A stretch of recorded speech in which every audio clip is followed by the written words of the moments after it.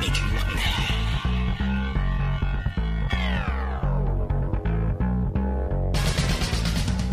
Hello, and welcome to Keanu Club, like a cool breeze over the mountains. This is episode 26, Bill and Ted's Bogus Journey from 1991.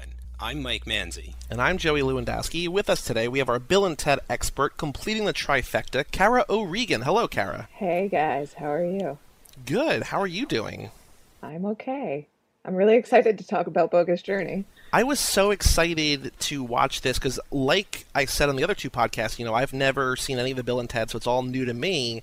And after the semi-chore that was the TV show, this brings us right back in, and it's essentially like a 70-minute movie, sort of. Like, they barely have enough story, but it's just so much fun. It is so much fun, and it just is the exact opposite of the first movie, but still equally as weird and wonderful and good. Yeah, guys, I do not remember this movie being quite as crazy insane as I noticed this time. I love this movie. I saw it in theaters. My dad took me like he took me to see the first one. He didn't like it very much. He thought it was kind of dumb, but I loved it. And this does what a sequel should do, right? Like, it pretty much abandons mostly the conceit of time travel and puts Bill and Ted in a completely different scenario, like something I never would have imagined. I don't know how these guys came up with this. It is insane. I actually read while I was researching that the plot is a blend of Terminator and a movie that Kiss made called Kiss Meets the Phantom of the Park, which I have never seen, but I guess that had pretty seriously influenced the plot of this one. And Terminator 2 came out the same month as this movie. So I thought that was interesting. And this movie also at least takes elements from The Seventh Seal, the classic film where, the knight plays death in a game of chess. So there's a little bit of that later. But what I was going to say earlier is that, Mike, who'd you say your dad didn't like the movie? Yeah. You know who else didn't like the movie, really, was director of the first film, Stephen Herrick, who was like, why should I do a parody movie of what was originally a parody movie? He thought that the first one was silly enough, and then this one he thought was just too far, and that's why he didn't come back, because he just didn't see the need to parody a parody. At least those are like his words, or some version of that. That's strange, because I see this as almost less of a parody than the first one in weird ways. I know some of what they're referencing here, but it feels just as sincere. And if I'm not mistaken, we have the same writers, right? The creators of the characters wrote this one. So it's kind of odd to see that the only one who wasn't really on board is the director. And I don't know, I really like the look for the most part. Aside from the very beginning, the future look, I like the look of the rest of the film. I think it's shot really well. It's really dynamic and it looks really great. It's short, it's very trim, but it works really well. The acting is really good, and I think the new director here did a good job. What I thought was really funny from the beginning is, like, one of the first lines in the movie is that they say this is the second crucial turning point in their destiny, and it's just like, oh, all that TV show is either not important or just non-canon or whatever. Like, I guess, in a way, it's like, okay, if you ever wondered from the first movie, how do we get 600 or whatever years in the future where these guys are gods in the society and, like, music is this crucial thing? This movie sort of, in a weird way, sets out to answer that question. It's almost like if the third movie happens, and I don't think there's really been any development since we recorded either of the other two podcasts, it almost feels like the third movie should be or could be set in the 2600s and sort of go from there, because I feel like the story has kind of been told of like how, there's more to tell, obviously, as we talked about with the TV show, that you could sort of do whatever you want, but it feels like the path of getting society to be where it is in 2600, the path is illuminated. Like, we know how we get from point A to point B, sort of, because of Bogus Journey. Yeah, I wasn't expecting that either when I first saw this movie. I don't recall any knowledge of what this film was about. I recall just going in cold and being quite surprised in the direction the movie goes and everything, and definitely at the end where it's the battle of the bands, and that's where they contact the entire world through their music for the first time. You're right. Where can you really go after this? I don't really know, but it's kind of funny that now Bill and Ted, they die in this movie, they come back, and much like Jesus, and it's like they're bigger than Jesus at the end of the movie. They're like the new Beatles.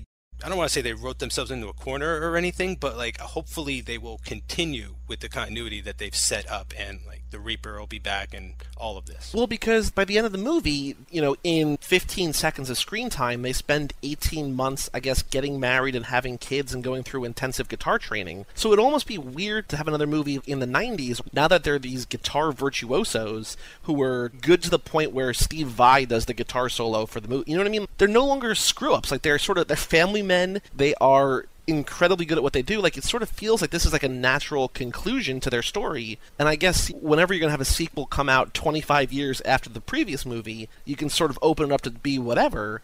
This feels like the bridge to where the society is, and this is like, it feels like a complete story now. Like, I definitely get what you're saying, but the end credit sequence takes us up to a point, which I think the headlines that we see during that time could actually just be 25 years worth of headlines. They could pick up right after that point. I absolutely agree. We'll get to it when we get to the end of the podcast, perhaps, when we talk about those credits, but we could have the movie start with them going to Mars, right? Yeah. Station.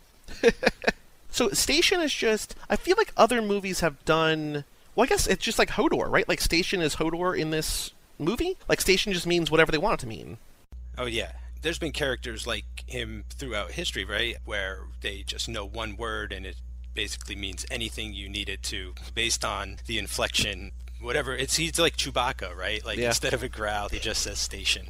But not just Station says station. The evil Bill and Ted also use station, like, as a affirmative, and like in a few other situations. Yeah, it's ingrained into the culture because of its association with Bill and Ted. They don't explain what Station is until almost probably an hour in, but I just wrote down, like, Station? Like, what is... Because they just start using it, just like, oh, I don't know if that's like a person or like a thing. I also wondered if that was like 90s slang that I never knew, because like they use bogus and radical and babes and all these words that are still around but people don't really use anymore. And I was like, did I just miss out completely on Station? But no, by the end of the movie, Station means whatever. The dude who can make one word mean anything! Station!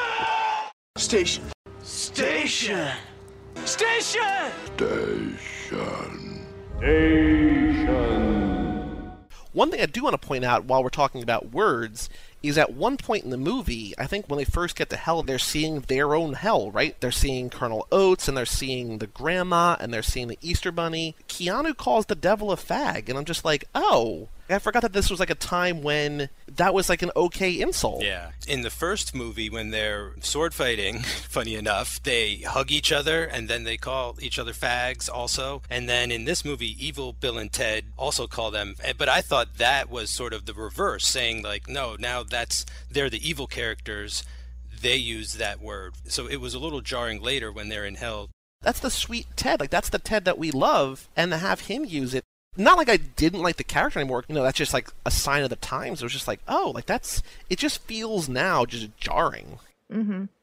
But it hasn't been jarring for very long. I mean, it seems so jarring now, but 5-10 years ago even, it wouldn't stand out as much as it does now. It's the only thing, looking back, that is like any type of stain on Bill and Ted. I would say, however, that the Bill and Ted universe, the way that it treats women, not great. It's slightly better in this movie than in the original, but not great. Well, I feel like that's indicative. I think we noticed that during Cage Club, and sort of, I think it's less so in Keanu Club so far. 80s and 90s movies in general just didn't treat women very well. Yeah, there are plenty of movies today that still don't. I think the other issue is there's just really no room for a lot of other characters in this film. I mean, we have 2 sets of Bill and Ted, right? Well, really, by the end, we have 3 sets. Well, yeah, and then we have 3 sets, and so really the only returning women are the princesses and Missy was never much of a positive role model, and the princesses are nothing characters. They become literal damsels in distress, and they have to rescue the princess like a video game at the end. It works while you're watching it, but if you're going to analyze it, I suppose they could have found something more for them to do. They are good drummers and keyboardists, though. Well, there you go. They do say they are the best parts of their band. Yeah. And at least they actually have dialogue in this one. If you think back to Excellent Adventure, not only do they barely say anything, same thing with Missy. I mean, the Joan of Arc character says nothing at all She Yeah. has 0 lines. They do even beat up a woman off screen in heaven in this movie. Yes. So, I mean, I don't know exactly how hard they were thinking while making this. Well, they're not only beating up the woman, though. They're beating up 2 guys, too. So I guess in the grand scheme of things, they're beating up more dudes than women. But also at the same time, they really only add 1 new character, and I feel like if they made Death a woman, it would be worse. There's really only, for most part of this movie, 3 characters. There's Bill and Ted and Death. So instead of like Bill and Ted and Rufus, so it's not like they're really, they have all these opportunities to bring in new women and they don't. It's just they're not really interested in bringing in new characters at all. It's a step up from Excellent Adventure, but there's not really a lot of opportunities, because if you bring in a woman as Death, it's just like, oh, like the ultimate nagger. You know what I mean? Like, just there's so many things that people, like, in terms of sexist writing or whatever, you could sort of point to in that regard. Yeah. And actually, there is a new character played by Pam Grier who is a pretty pivotal character for the Bill and Ted characters in the film. Yeah, she's one of those pivotal but sort of minor screen time characters with Yeah. a major twist attached Yeah, as well. the whole thing is that one of the women in the movie is not even a woman. It's just Right. It's So there Rufus. is that also. Getting back to the Death character, what I liked about him is is it him? Like, he seems very androgynous, you know what I'm saying? Kind of like he's just this otherworldly being in a way. It could almost have been Tilda Swinton playing him or something. I would pay so much money to see that movie. At one point, we were going to do Tilda for a podcast. I would love to see Tilda. I wonder if Tilda's ever played Death. I feel like She played Orlando. If you know the story of Orlando, it's this character who switches back from being a man to a woman every couple of decades and has like an exceptionally long lifespan and has sort of weaved itself throughout an alternate history. she was in something called Friendship's Death. But I mean, she would definitely be a great Death character. So if we ever write a movie and write Death into it, we got to cast Tilda Swinton. Please do. I would love to see that. But it's amazing that Death is even a main character in a Bill and Ted movie. It's just bizarre, but when you kind of think about it, it's pretty metal. I feel like whatever goes on, they try and just keep it within the world of rock and roll, or at least rock and roll reflective of the 90s. I feel like this movie borrows a lot from the Divine Comedy by Dante. When they're in hell, one of them says something to the effect of like, hey man, our album covers lied to us. Yeah, it does fit in perfectly with who they are and what they like. Apparently, one thing that I read said that studio executives at the time were very much against the idea of Bill and Ted dying, but the screenwriters were just like, this is too good of an idea to not do, so we're just going to do it anyway. Obviously they eventually won out. Originally the name of this movie was Bill and Ted Go to Hell, because Bogus Journey, I didn't know what to expect. I was sort of expecting another time travel movie, just because that's kind of what they're known for, and there is time travel in this movie. They only time travel off screen. Like at the very end, they kind of rehash the end of the first movie a little bit in terms of like, well, we're time traveling, so we're able to put a cage around you and stuff like that. But it's not really time travel at all. It's just they are killed by evil Bill and Ted. They go to hell. They play Death in a series of board games, and then they come back, build robot versions of themselves, and defeat the evil us's. So I mean, there's no time travel. It's just, in Bill and Ted logic, a logical next step of where they should go. Yeah, I think instead of traveling through time, the whole thing is traveling throughout the afterlife. Mm-hmm. Yeah, time travel is just sort of there to remind you it's part of the universe. In the beginning, there's this guy in the future who hates Bill and Ted and the whole new society, and he vows to go back and destroy their entire existence, and change the future. Once he basically sends his robot versions of Bill and Ted back, and they get to the present day, that's it for the time traveling. There's really nothing else to do with it. It's not what the movie's going to go with. It's going to do this whole afterlife thing, which turns out for me a pretty exciting adventure. And yet I know why they have to call it a bogus journey, because it's the opposite of an excellent adventure, but it's still a lot of fun to watch them on. It's especially bogus because they get killed. So I mean, like, there's nothing more bogus than dying and going to hell. And I would say, even without time travel, life and death are so linked to time. Yeah. Whether it be running out of time or the death figure across cultures is often portrayed with like an hourglass, the sands of time, that sort of thing. And what I also like about Death in this portrayal, especially toward the end of the movie, after they Melvin him, after they gave him a wedgie, then defeat him at board games, he sort of becomes, not like their slave, but like he has to follow them around. And so they go back to San Dimas, and we get sort of like the first movie where we have Joan of Arc leading an exercise class, or Napoleon bowling. We have Death in a hardware store trying to find the more efficient scythe. And just, like, it's so great. That's, I think, something that Bill and Ted do better than a lot of other things, is just taking these characters' from one context and just dropping them in something else completely different, and still like thinking of like what would they be doing if they're just killing time in a hardware store. Yeah, and I think the writers do a good job in this movie of, dare I say, subverting our expectations to a degree. Like, we'll get similar scenes and scenarios, but they'll end with a different twist to them. So this time when their doubles come, they'll assume, because they've met themselves before, that they should trust them and they're telling the truth and that they're from the future. And by the time they find out that they're evil robot versions of themselves, it's too late and they're being thrown off a cliff from an episode of Star Trek Right. out in the desert. Yeah, and the death character in this movie actually borrows very heavily from death tropes throughout film history. Like, there is the chest with death that comes from the Seventh Seal, but that trope dates back to like the 4th century BCE in Greek mythology. There are examples of playing a game with death in exchange for a longer life, and then if you lose, you face very dire consequences, which in this case is an eternity in hell. But the kind of twist on this in this universe is that Death is a really sore loser. He loses the first game, and that's best 3 out of 5, and then 5 out of 7, and it kind of escalates from there. There's a few other Grim Reaper / death figure tropes, one of which is don't fear the Reaper. Ted, what? Don't fear the Reaper.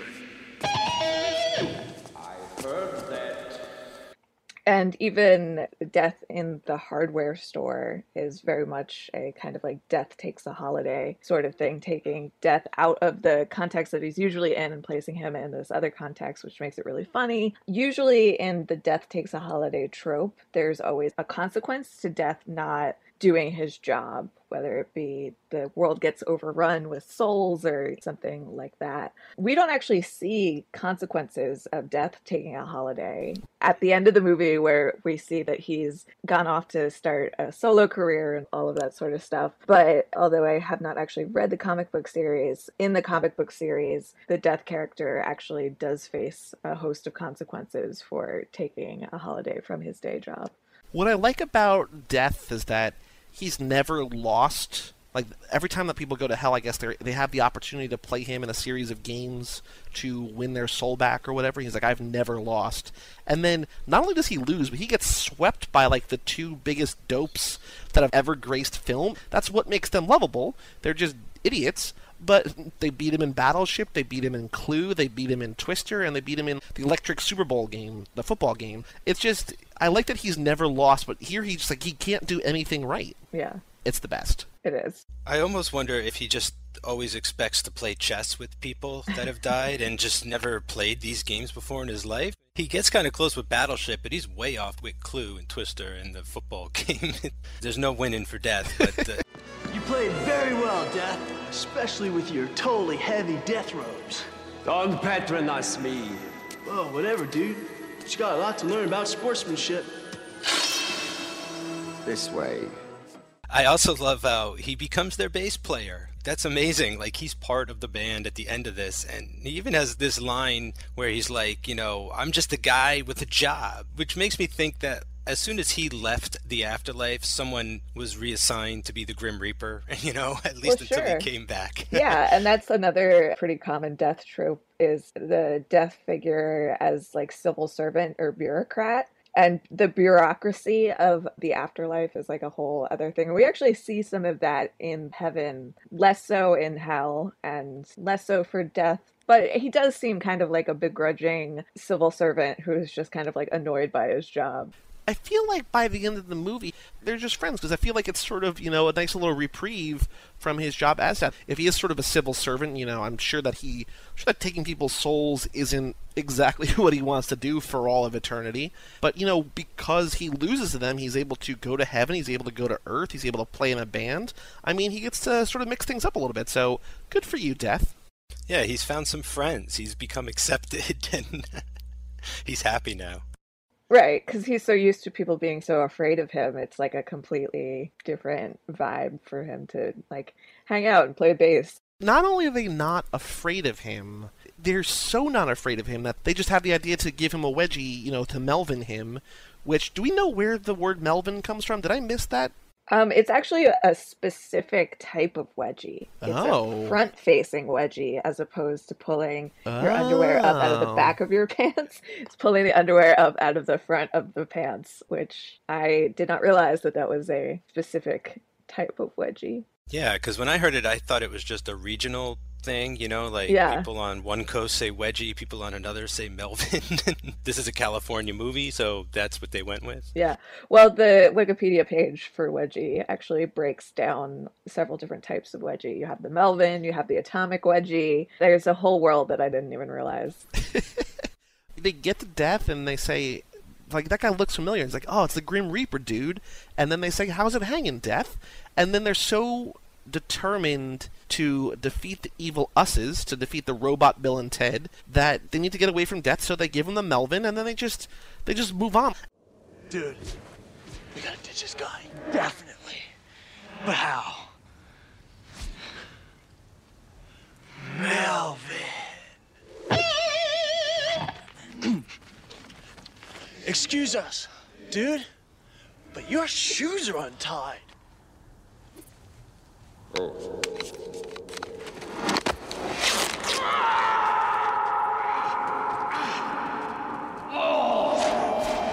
can't believe we just Melvin Death.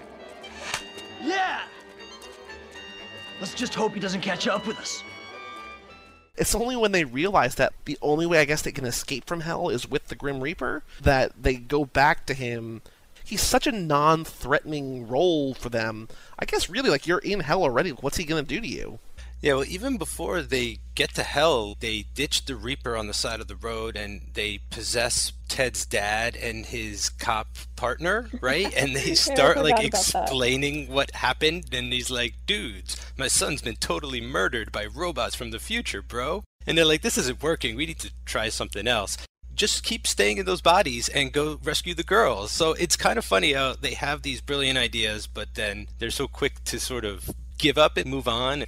And then they go over to Missy's, and instead of possessing her, she's having a seance? Like, that was out of nowhere, right? There's no setup whatsoever from the previous movie that she's into crystals and she's a medium. No, but that seems very consistent with her character anyway. We skipped over the fact that she is now married to Ted's dad. It was presented in such a low-key way that I was like, all right, that makes sense. And then they're like, I think they say in the movie, because it's to people like me, who I just watched the first movie like a month and a half ago. Bill says, hey, Ted, I can't believe that Missy divorced my dad and married your dad. It's just like, oh, right. It feels so natural and like just exactly what it was that it makes perfect sense with her character. Yeah. Which is interesting because her character was so kind of small and shallow that it's just interesting that they were able to make all of these different choices about her character that seem actually totally consistent. One thing that's kind of amazing about having a character like Missy in your film is you have this character that you can be anything you want at any time, So it's like, oh, I need her to be a rocket scientist for a scene, or I need her to, suddenly she's always been into plants, so she's found the antidote, or whatever. But I wonder if it was like a joke about the use of characters in screenplays. I could be thinking too hard about it. It seems like, and it's not really through any fault or anything that she's doing, really. I think it's more Bill and Ted's spirits being in the room, but like, she's kind of successful at being like a medium. Like, she channels their spirits. She's got a whole group, including, I think the two dudes in there are the two screenwriters of the movie. Like, they're in the movie at least once, at least there. I think she's also reading from like a Stephen King book or something that's masked to be some satanic ritual, whatever. But I was like, oh, Missy found something she's good at aside from just being like the trophy wife. She can sort of summon the dead, or like, at least even if she's not summoning the dead, she has the power to expel them from the room, which is pretty cool. I feel the spirits have arrived. How's it going, UHTs? Spirits, can you hear me? Yeah. And we can totally sit down. Ted, it's your mom, dude. Yeah, they get straight up exorcised, right? It's an exorcism on Bill and Ted, and they're funneled down into the void. That's actually what sends them to hell. So, like, Up to Yeah. that time, they've been kind of in limbo. They've been still in the world of the living as spirits. It reminds me of the movie Ghost with Patrick Swayze. Their spirits are trapped on Earth at the moment. Yeah, which again, another fairly common death trope where there are several examples, like shows like Dead Like Me. One of my Yeah. favorite shows of all time. It's so good. It's so good and so underrated. Again, here are these civil servant bureaucrats. Yeah. There's not just a Grim Reaper, there's actually a whole fleet of people that are responsible for getting people's souls to cross over into the afterlife. And little inside insight, my name Soul Pop that I use everywhere is from that. Like they pop your soul, yeah. they just sort of touch you and your soul pops. And if they don't, like if they fail at their job, which the main character does early on because she doesn't realize the importance. The whole thing is that like when they pop your soul out, like you don't feel anything. And so if you don't do that, like you have a horribly painful death. I didn't even think about that show when I was watching this, but now it makes me want to rewatch that show even more. One thing that I thought was sort of weird about that time when they're in the ethereal, sort of like, around the Missy time, is they go to the police station and they inhabit Ted's dad and sort of that commander, and they both start talking like Bill and Ted. And Ted goes into his dad, and his dad's talking. He's like, I mean, my son Ted. And then he's not really getting anywhere, so Bill goes in the other guy. But what's weird is that, like, nothing comes from that scene. Like, there's a room full of cops they're talking to that clearly see, even if they can't explain what happened, something happens. Yeah. And that these two really uptight, straight-laced guys start talking like surfer bros. Then all of a sudden, they're just sort of back to normal, and nothing comes of that. I understand that, Bill and Ted go to hell, and we don't really see what happens on Earth, but none of the cops think this is like, they all think it's weird, but they're not like, we should probably maybe follow up on this. I hear you. I mean, the movie's short enough as it is, but it does feel like a scene that is there just to stretch for time in a way, like it's a funny gag and everything, but you're right. I'd love to see them possess people for the next 20 minutes and try and get something done. And I mean, how funny would it be if they showed up as the dad and the other cop in front of the robots and the robots killed them too? Now what are they going to do? Now the bodies they've possessed have been killed, so they got to try something else. Yeah, they could have gone off on a tangent with that. I'm kind of glad that we skip on and we just get straight to the exorcism, but yeah, it did feel a little superfluous. I'm never going to complain when a movie trims the fat, because there was really nothing. I mean, that scene maybe, but there's nothing that really drags. Like, everything here happens for a reason, everything's entertaining, but really, they get to the Battle of the Bands like an hour and 10 minutes in, and I was like, this feels like the end of the movie. But I was like, there's no way that this is the end of the movie. And, like, spoiler alert, it's the end of the movie. Like, that scene is 5 or 10 minutes long, and then the credits roll. It's a short movie. Like, I don't know what I wanted to be longer. It just feels not bad, but it just feels weird that it's so short. But I guess, really, if the story you have to tell is 75 minutes, then just tell a 75-minute story. Yeah, that's the way I feel about it, because I'm constantly entertained watching it, and by the end of it, I don't know, it doesn't feel necessarily short or anything like that. I mean, when they get to the Battle of the Bands, it's the climax, and it is like a 20-minute climax, and in the end of the last movie, it was the performance that they gave for their history report, and that was kind of long too. So, I mean, I expected there to be like a big stage show at the end of this. One thing that's kind of funny, though, I'm thinking of now is what we said about the cartoon, the TV show, is that they're able to go a lot of places and do a lot of things in a very short amount of time, and I think that's what I'm getting at. Like, even though it's short, it's dense, and a lot actually does happen. I feel like they sort of learned, I don't know if it's like a lesson they needed to learn, but the first movie, there's so many scenes where they're just not in. Like, we have Napoleon with the little brother, and like the little brother's not even in this movie, I don't think. That there's all these scenes that don't have Bill and Ted, and people aren't really going to these movies to see the world. They're going to see the guys that they love, right? So I think that every scene is with Bill and Ted, and I think that it works. Yeah, I agree. I hate movies that are too long, so this is like right up my alley.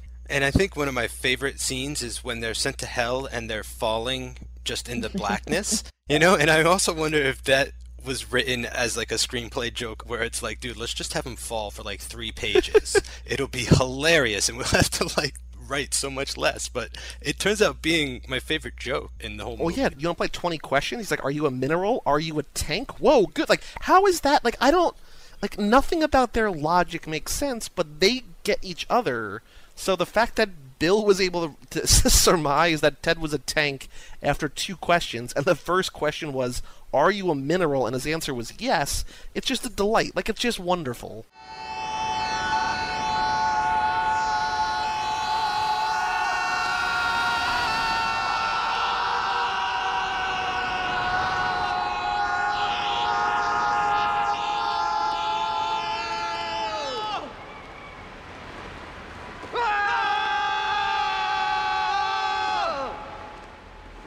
Dude, this is a totally deep hole. Yeah! Now what? Oh no.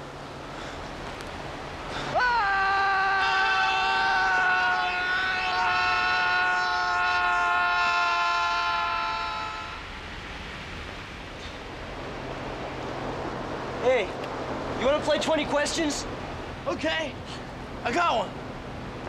Are you a mineral? Yeah. Are you a tank? Whoa, yeah! Good one! Yeah, and they do that thing where they're like yelling and yelling and yelling and yelling, and then they kind of like stop yelling and look around and they're like, this is weird, and start yelling again. I read that when it's syndicated on television, they actually stick a commercial break in there. So it's even funnier. That's really good. Yeah. It's also the DVD menu background video, so like I just put it Yes. on and walked away just while it was sort of loading, and then I just come back to them yelling. I'm like, I don't know what this is, but I can't wait to get to this scene. Yeah, I noticed that too, and I turned it on and I just left it playing and watched them fall for a couple minutes. I do like that they use the term or the phrase evil us's. It reminds me sort of now, not while I was watching, but like now thinking about, you know, Scott Pilgrim and the 7 Evil X's. The evil us's is just this wonderful, like, I don't know, like us's is not a word that anybody else would use. So I feel like if you Googled evil us's, it would just only point to this movie. And for the record, the subtitles spell it U-S-S-E-S. Us's. Kind of love that. It's as if the movie is trying to introduce new words into the lexicon. They have station. Bill says duder now instead of dude. Like, it's duder. I don't know. It's just funny how Bill and Ted has always kind of played with language that way. They keep it going here. I mean, station hasn't really caught on, but I definitely feel like they wanted it to catch on. Not that they knew it would, but it feels like they pounded into the ground to the point where it's like, please start saying this in real life. Well, I think we talked about during the first podcast that teachers would go to Alex Winter and say, we hate that our students now talk like you, but we love that their newfound interest in history. I feel like the writers were almost like, we're able to impact society. Now let's just see specifically, let's make up like 5 words and just see what happens to them. Yeah, I mean, going back to what we were talking about before with the movie being a parody of a movie that was already a parody, in this one they do take a few of the things that I think were particularly successful and that kind of made it into the culture from the first movie and kind of turn the volume up on them a little bit. Like, there is a lot more of the air guitaring at each other. Yeah.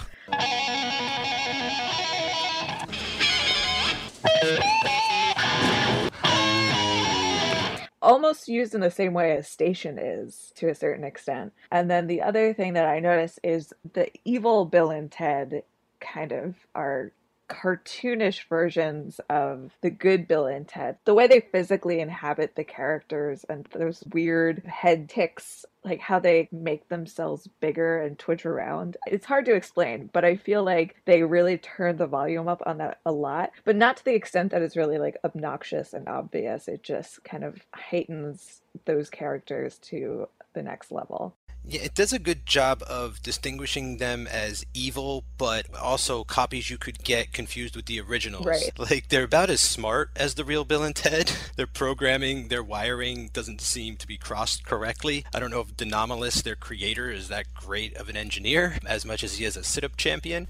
But the main thing I loved about them was what distinguishes them as evil immediately is their Ray-Ban sunglasses. First of all, they're always sporting those evil shades, as I called them in my notes, and they're always trying to kill cats instead of save cats. And saving the cat is another screenplay device where you show your hero saving a cat and you're immediately on his side. And here we have the villains like trying to kill cats, you know, land the time machine on them and hit them with their red sports car.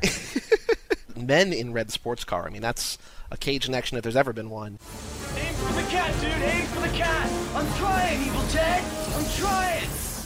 But I think that Denomalous is, to answer your hypothetical question, I think he's actually a tremendous inventor because he came up with these two perfect clones that even toward the end of the movie, he's like, oh, I hate them. I hate the robot versions of them. Yeah. And he's like, you made us, dude. You basically did too good of a job imitating Bill and Ted. If you didn't want us to be this annoying and this air guitar-y and this airheaded or whatever, you could make them look like them and sort of act like them, but then be more robotic. But, like, he's such a good creator that he created these versions that he absolutely hates, which is amazing.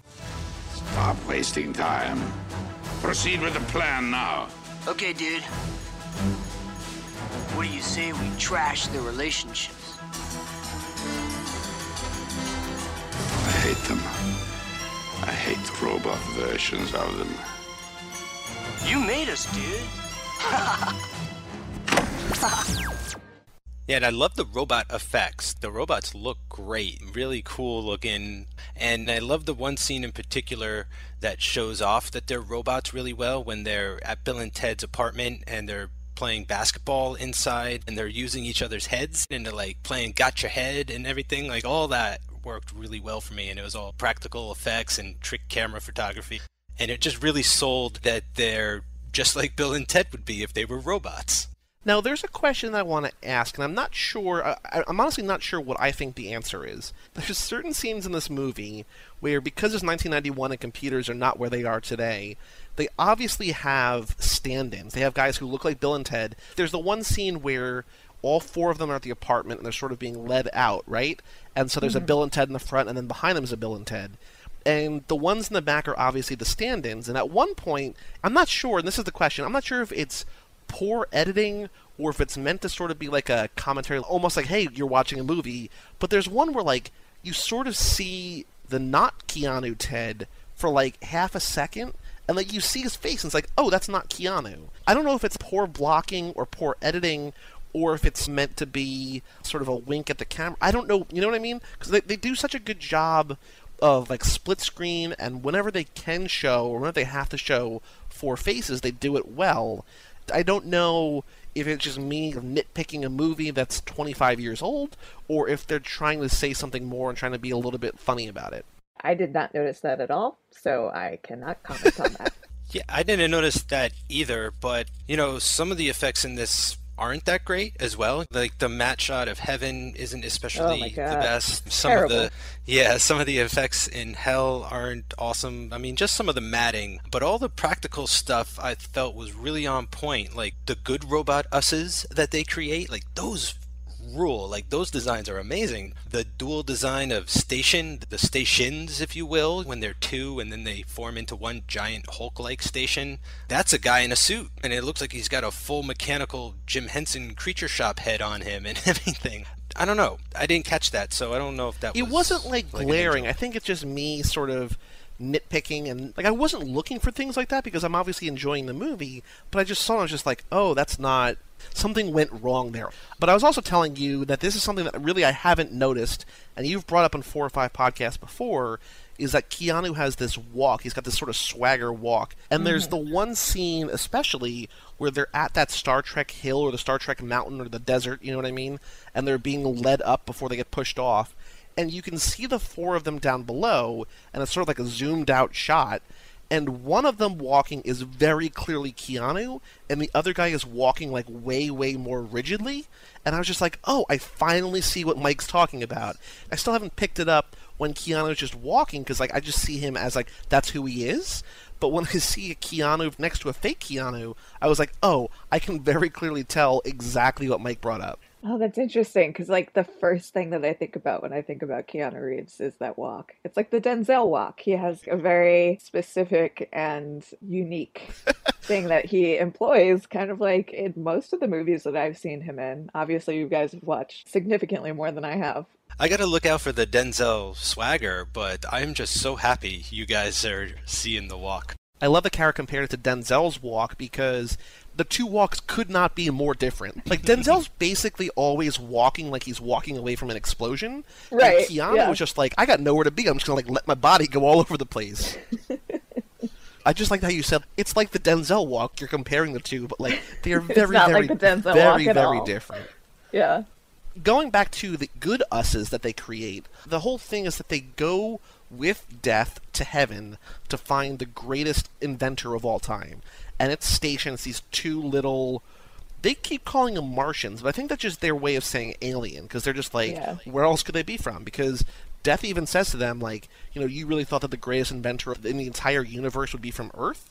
And they keep calling them Martians, but the whole thing is that, like, they find the greatest inventor of all time, and they go and they create these robots, and compared at least to the evil us's, these good us's are just like real sort of low-key, low-tech. They're ultimately successful, but they don't look great in terms of the greatest inventor of all time. I mean, as effects, as practical effects, they're amazing. But then I realized that basically everything that they were built from was bought at like a 1991 Radio Shack, essentially. And I was like, that's actually kind of amazing that they were able to create these things out of like a vacuum cleaner and just other household goods. I might be stretching again, but the way I was looking at it was kind of like they're analog and the evil ones are digital, and this is 1991, and I almost wondered if it was another comment on sort of the music industry, where it was like, you know, vinyl's alive forever, like analog rules, and is going to beat up digital and all that at the end of the movie, and those robots are evil. Maybe. That's interesting. I didn't even think about that at all. I also do like how, going back to what we were talking about a while ago in terms of setting this as like a bridge to the future, is that because Dynamos takes over every TV channel in the world, now Bill and Ted, these now guitar virtuosos, have this worldwide platform for their music. And so when they get to the Battle of the Bands, when the good us's destroy the evil us's and then they leave for 18 months to become these virtuosos, this is the beginning of why their music is known across the world and throughout the galaxy, because sort of through no fault of their own, they just have a global audience now, and it's wonderful. Yeah, I wasn't really down with the Denomalous character at first, because he just kind of comes out of nowhere. What I do like you said, Joey, he's there to destroy Bill and Ted, and he kind of creates Bill and Ted in the end, you know, like he comes and he sets the global transmission and maybe even into deep space, we don't know. And yeah, it's his fault that they become so popular in the end. I do love how they use the villain. I just wish maybe if him and Rufus could have interacted a little more. Who was that guy? That was Mr. Chuck Denomalos, my old gym teacher. And, by the way, sit-up champion of the 27th century. I don't know, if like the whole movie in a way sort of feels like a video game.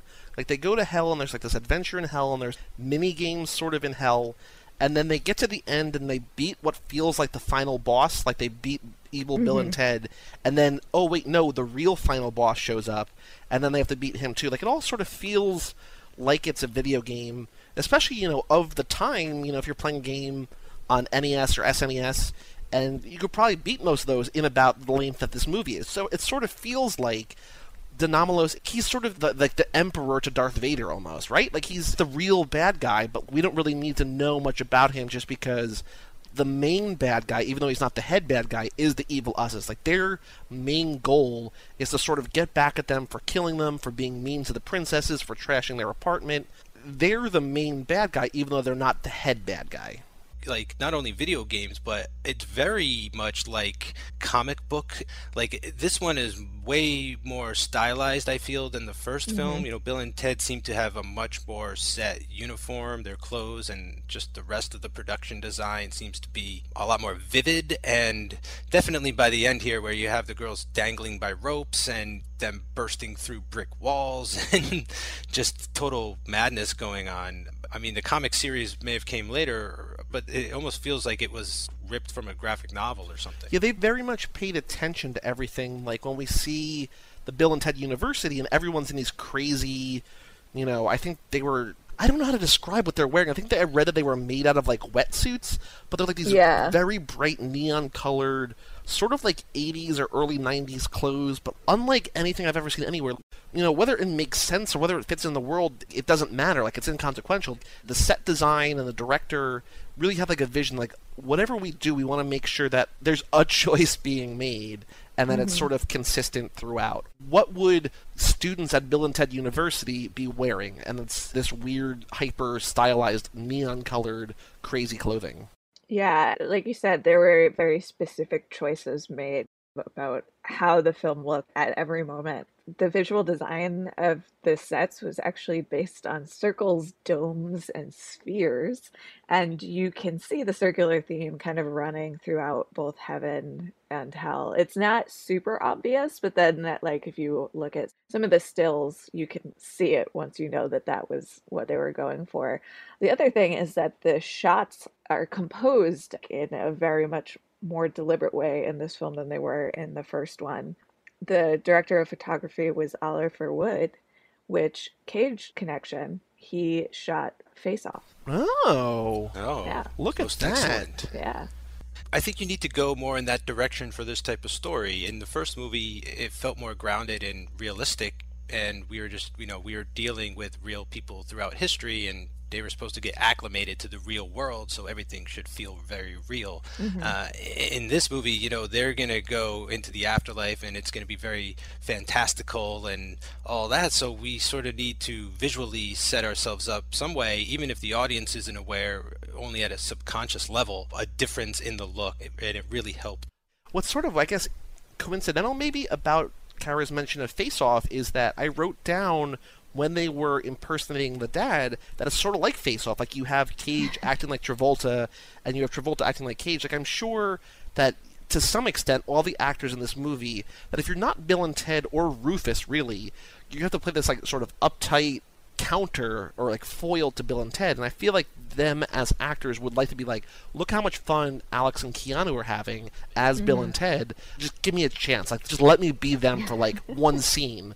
And I feel like it's sort of like Face Off, where you get to see other people as these other... You know what I mean? It's just... I wrote down Face Off, so it's cool that there's a Face Off connection to this movie. It's almost making me more frustrated that they haven't possessed more people in the movie, because now I almost want to see more actors just walk in for a scene and act like Bill or Ted for, a minute or a couple seconds. Yeah. I'm glad that it was specifically Ted's dad. The other guy kind of doesn't matter. But specifically Ted's dad, because he is such an authoritarian character, he's really, like, it's just the exact opposite of Bill and Ted, and his whole vibe and everything is the exact opposite. So for him, of all people from the Bill and Ted universe, it's kind of, like, especially funny that this guy who is so in control of everything at all times would totally lose control, and in such a way that's so comical. Okay, dudes. Fellow policemen. My son, Ted Theodore Logan, and his friend, Bill S. Preston Esquire, have been murdered and replaced by evil robots from the future. You totally did it, dude. I totally possessed my dad.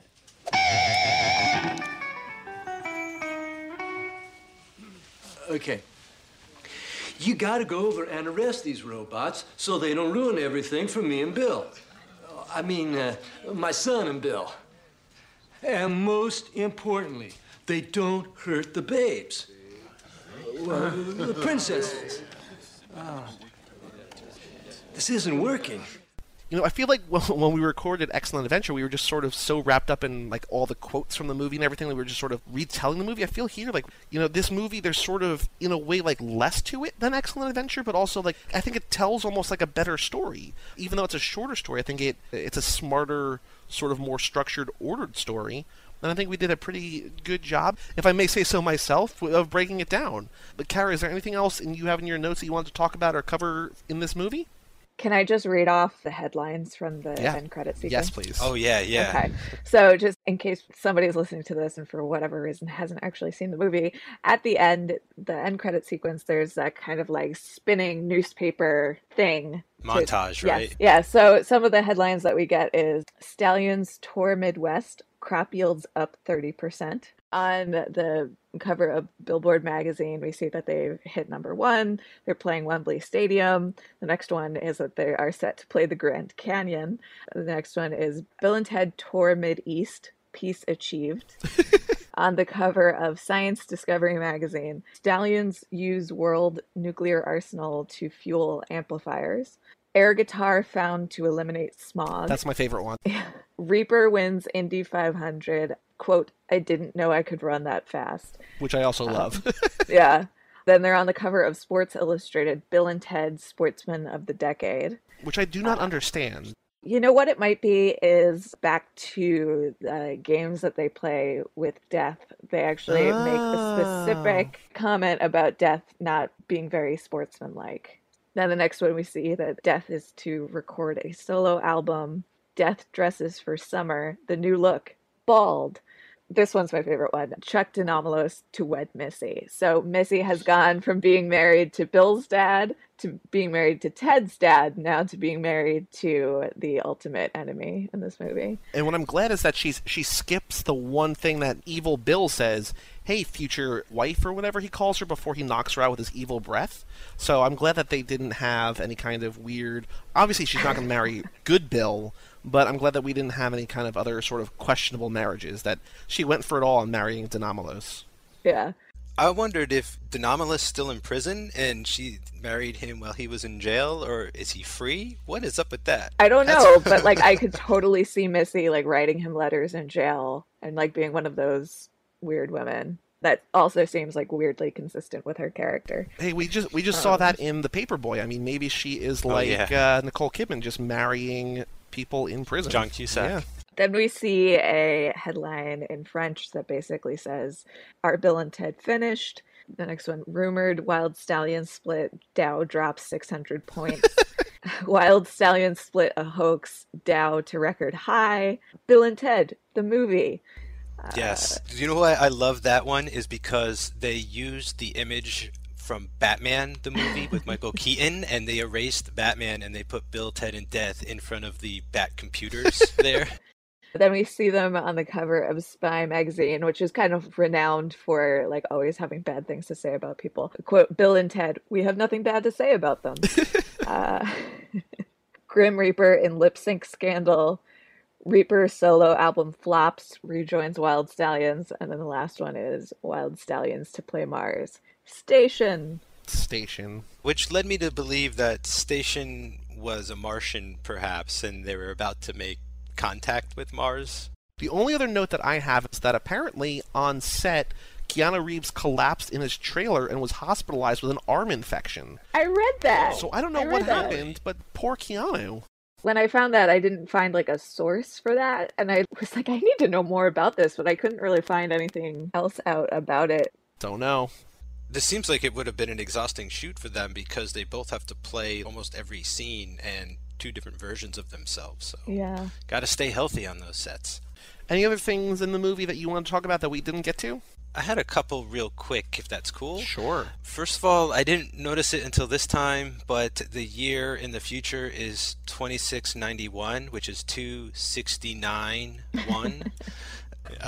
Callback from the first movie. The other thing is we get the van that was proposed in the original screenplay. It's not a time travel van, but Bill and Ted do cruise around in their band van all the time here. Still no dog Rufus, which is cool. It's all right. We didn't know, maybe no room for him. We got Pam Grier Rufus instead. That's true. That's right, yeah. Girl Rufus. We get, I think for the first time, a young version of Keanu Reeves played by another actor here, where we have young Ted in hell being scared by the bunny rabbit, by the Easter bunny.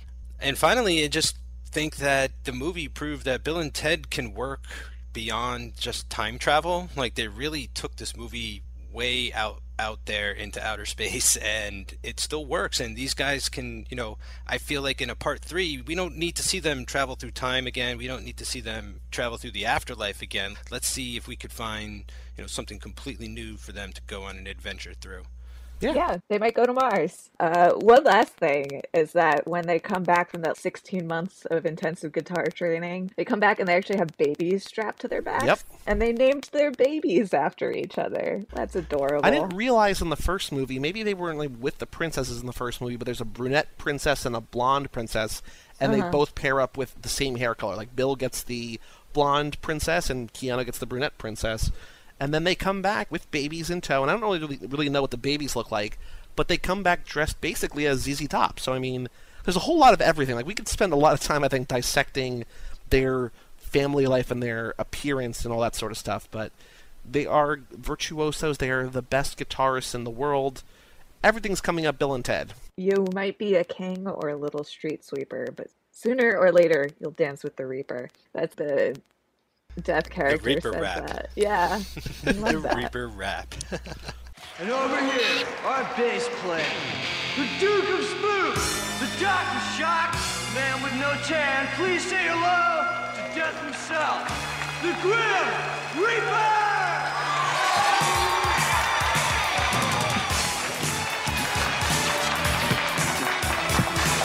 You might be a king or a little street sweeper, but sooner or later you dance with the Reaper.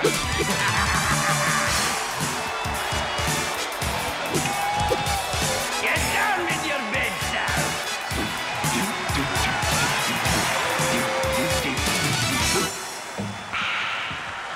I love show business. Well, thank you very much, Kara, for joining us. This concludes our Bill and Ted's trilogy. You will be back at some point if the third movie ever happens. You are definitely invited back years down the line. We might still be doing this because the pace of Keanu Club is so much slower than Cage, and he's still, Keanu's, it seems like, just as prolific as Cage, if not more so. I mean, he's got like 6 movies coming out this year, it seems like. So he might keep us going through all of next year, and, we might do Bill and Ted 3 in real time. So thank you for the 3 that you've done, and we'll see you back for a 4th if it ever happens. Oh, I can't wait. Thank you so much for having me. So for all things Keanu Club and Cage Club and Zack Attack and Monkey Club and all sorts of stuff, you can go to facebook.com/Cage Club or cageclub.me, and you can find out about everything that we're doing. I'm Joey Lewandowski. And I'm Mike Manzi. And that was Kara O'Regan, and we'll see you next time on Keanu Club.